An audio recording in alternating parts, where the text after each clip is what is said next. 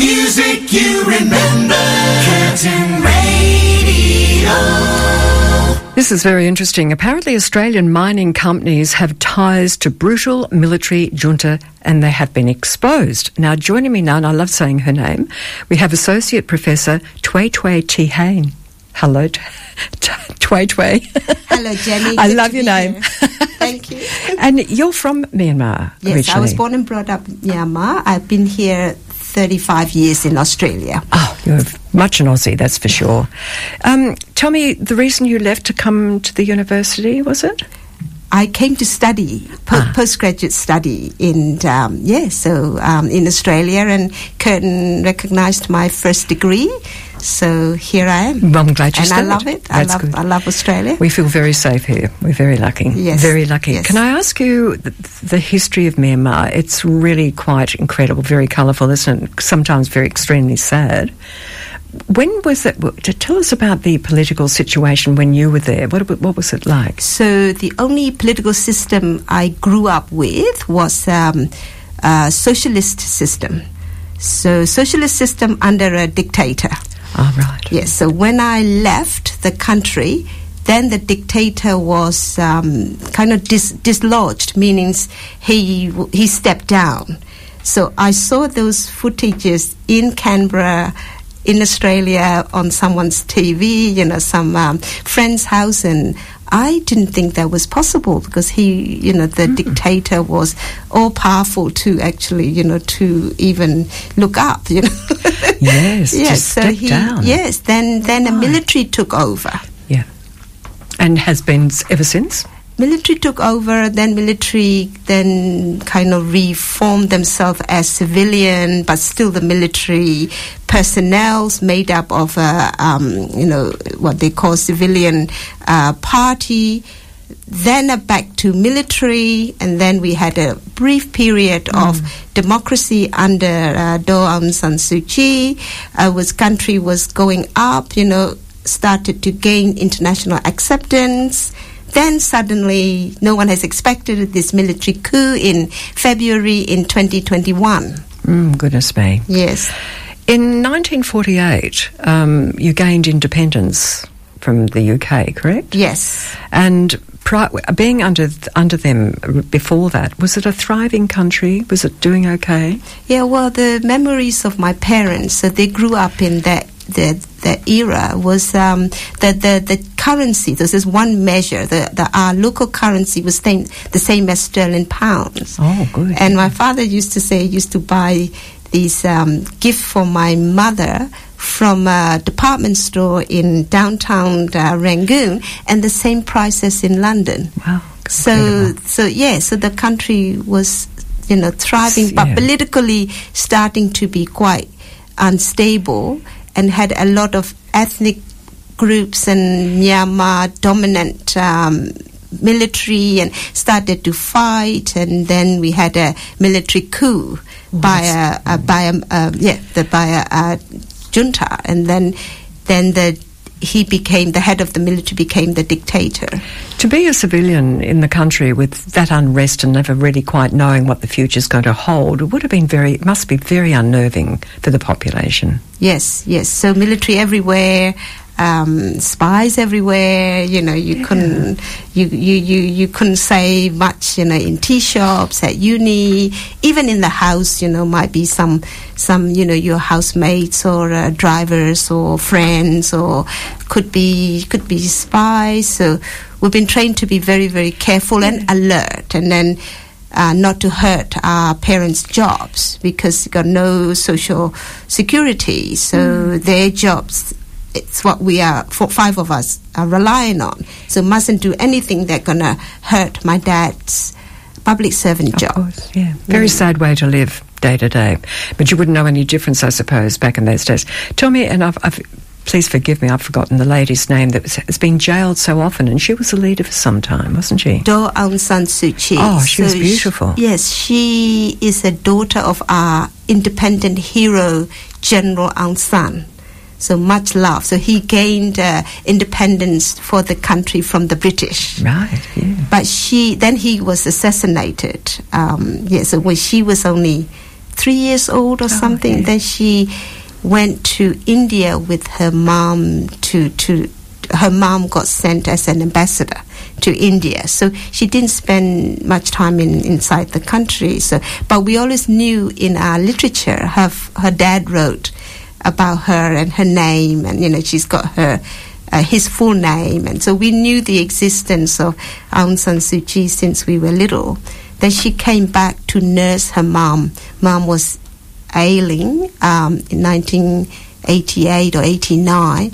Then the political uprisal happened. People took to streets, and then they realized she was back in town, so went to her, and then she just stayed because her people wanted her. Yes, of course. Yes. For stability. Yeah. And she's been in and out of power. She's in jail. Yes. Got out of jail for some time. Who took over? Because she would have been more democratic, wouldn't she? She was the one who brought democracy to our country. So we didn't know democracy. This word in our language didn't exist. She's a democratic leader.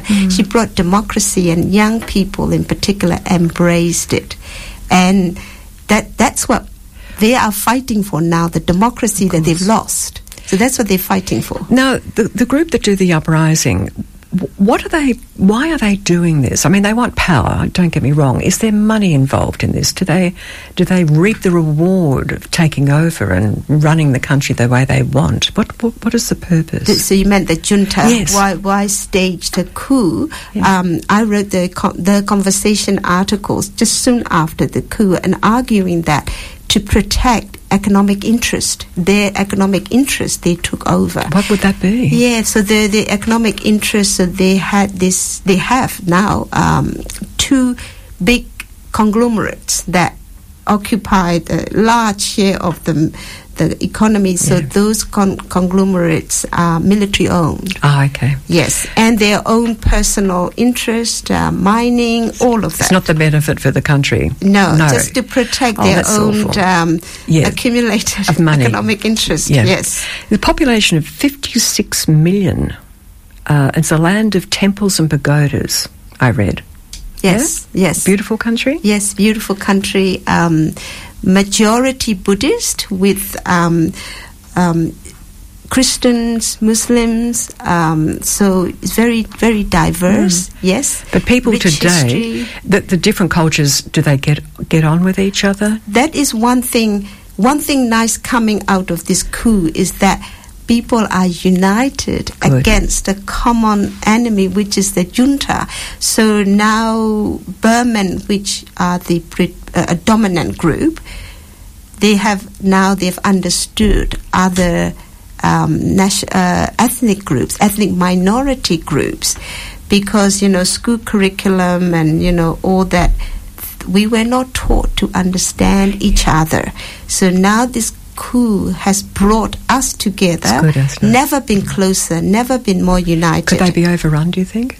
Thrown out? The junta? Well, since end of October, they call it Operation 1027. So 27th of October, there was a huge battle, and since then, military has been weakened. Good. So a huge battle by what they call three brother alliances. So the militia groups, ethnic minority groups, joining up, and they staged a big battle. So now many towns and military posts, including the ammunitions, are in the hand of the resistance. That's the good. military has been really weakened. Weakened, strength in numbers. Yes, so that's everything.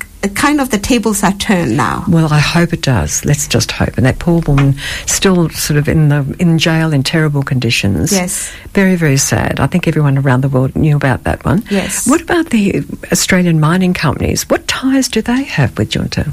Well, very recently, I think last week, so that's 30th of January, there was a report came out. It's an investigative journalist group, activist group, published a report, Mines Against Humanity, the title, and exposed 10 Australian companies, Australian-linked companies are still active in Myanmar despite the coup.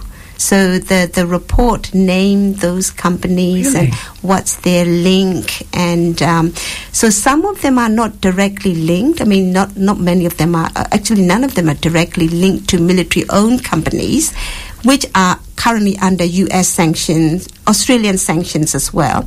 But they are linked indirectly, like a client of a client of a client. Is that deliberate to sort of not let anyone know that they are involved, do you think? Is that a tactic? Well, until this Yes. report was published, and not many Gosh. people knew about it. Even Australian government kept on saying, Australia doesn't have many economic interest in Myanmar, therefore sanctions might not be effective, and therefore Australian government is not imposing nowhere near as many sanctions as is democratic counterparts like UK, US, Canada and the EU. But now it shows that there is a significant interest in Myanmar. Well, seemingly. What do you think may happen now that this is a possibility that we all know now? And what can happen to these companies? Well, it's a stepping up of calls to Australian government to impose sanctions on the mining enterprises, which are directly under the control of the military, and individuals and mining interest. So it's a stepped up call to impose sanctions on mining. And looking back, this happened, these 10 companies still active in Myanmar. That's because the Australian government hasn't imposed sanction on mining interests. So if sanction had been there, these companies will not be able to work with these military interests. Yeah. So the Australian government have just found out about these companies, or have they known all along, do you think? We don't know. You don't but know. No, maybe that, because, the Myanmar is small, so that's a across the board under knowledge kind of they don't know much about Myanmar as well, so maybe that they don't know the extent of mining companies' activities, and it's more than Chinese. Yes. Traditionally you would have thought Chinese has been there will be more footprint, but Australian footprint is bigger, not in a large scale mining, but in a like service providing, testing, exploration. It's not good for Myanmar, is it, and the residents? No, Not because at all. especially mining is very opaque. Very opaque. So a lot of activities go in informal and military involvement there, and a lot of money generated for the military. So military go and buy arms and then fund its it's like supporting them in the roundabout way. Them, yeah. What do you think the Australian government should be doing now, taking responsibility and putting those sanctions in place? Yes. So, they have to respond to the call. Is there anything being done or said? Well, on the first round Australian government sanctioned, to the 2 military-owned conglomerates and the generals, the member of the top members of the coup government. So there's a first round. Took 2 years to do that, whereas UK, US, Canada came up with sanctions quite quickly. So the government has taken 2 years. But on the 3rd anniversary, that was the 1st February this year, second round of sanctions. So banks, it's very good, banks and jet fuel, because the government used aerial bombing, because they could not compete in the ground attacks, so they use area bombing to bomb women and children. Oh, that's horrible. Dissident. So it's got 2 new sanctions freshly imposed by Australia, which is much welcomed by the anti-coup movement. These are the 2 state-owned banks and jet fuel importers. But now a 3rd round calling for sanctions on mining interests, mining enterprises. Let's hope it happens. Hope so. I obviously am not aware, but I would have thought that someone would have come in to help you people. Another country, for example. I mean, we've had people, Australian forces and everyone going in and helping people that are being overrun by, these awful rebels and so on. I just don't understand why you're not getting this help. No, that's one very sad thing about the reality of this, international relations and UN Security Council and all of that. Doesn't seem to have either not taken interest or not being effective. I mean, we have a regional bloc, which is the ASEAN Association for Southeast Asian Associations. they had this they call 5-point consensus that agreed. The junta has signed all of that will release prisoners, stop violence. None of that has been adhered to, and as ASEAN could not do anything about it, or not taken much interest in doing something about it. But the world, the international community, kept referring to the leadership of the ASEAN, and ASEAN has shown that they could not lead to solve the Myanmar crisis. Well, let's just hope, and I'm sure a lot of people are hoping it to be the case, that now this has been exposed, something may happen. But I mean, to have the loss of human life and this ongoing, it stops, it starts, it's just quite awful for all of you. Have you got family back there? Yeah, so, a lot of us have families back there, and then they're just coping, But then, Myanmar people are religious, and also family help coming from outside.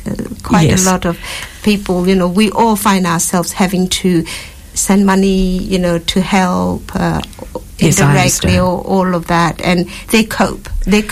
Is there a situation in the country where you have things to export for your economy?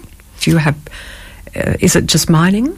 Well, extractive industries, mining and gas. And yes, this is the gas pipelines to Thailand and also to China, and sometimes resource curse, because we have there's a lot of geopolitics have involved, not always on the ground of human rights. Geopolitics involved, and that's sometimes not good for the people. It's certainly not, and it must be very frustrating for you to know that is happening, and it's ongoing too, but at least this has been exposed, and we thank you very, very much. I just love saying your name, Htwe Htwe Thein. Thank you very much. You said it very well. Thank you. I've been practicing. Thank you for joining us.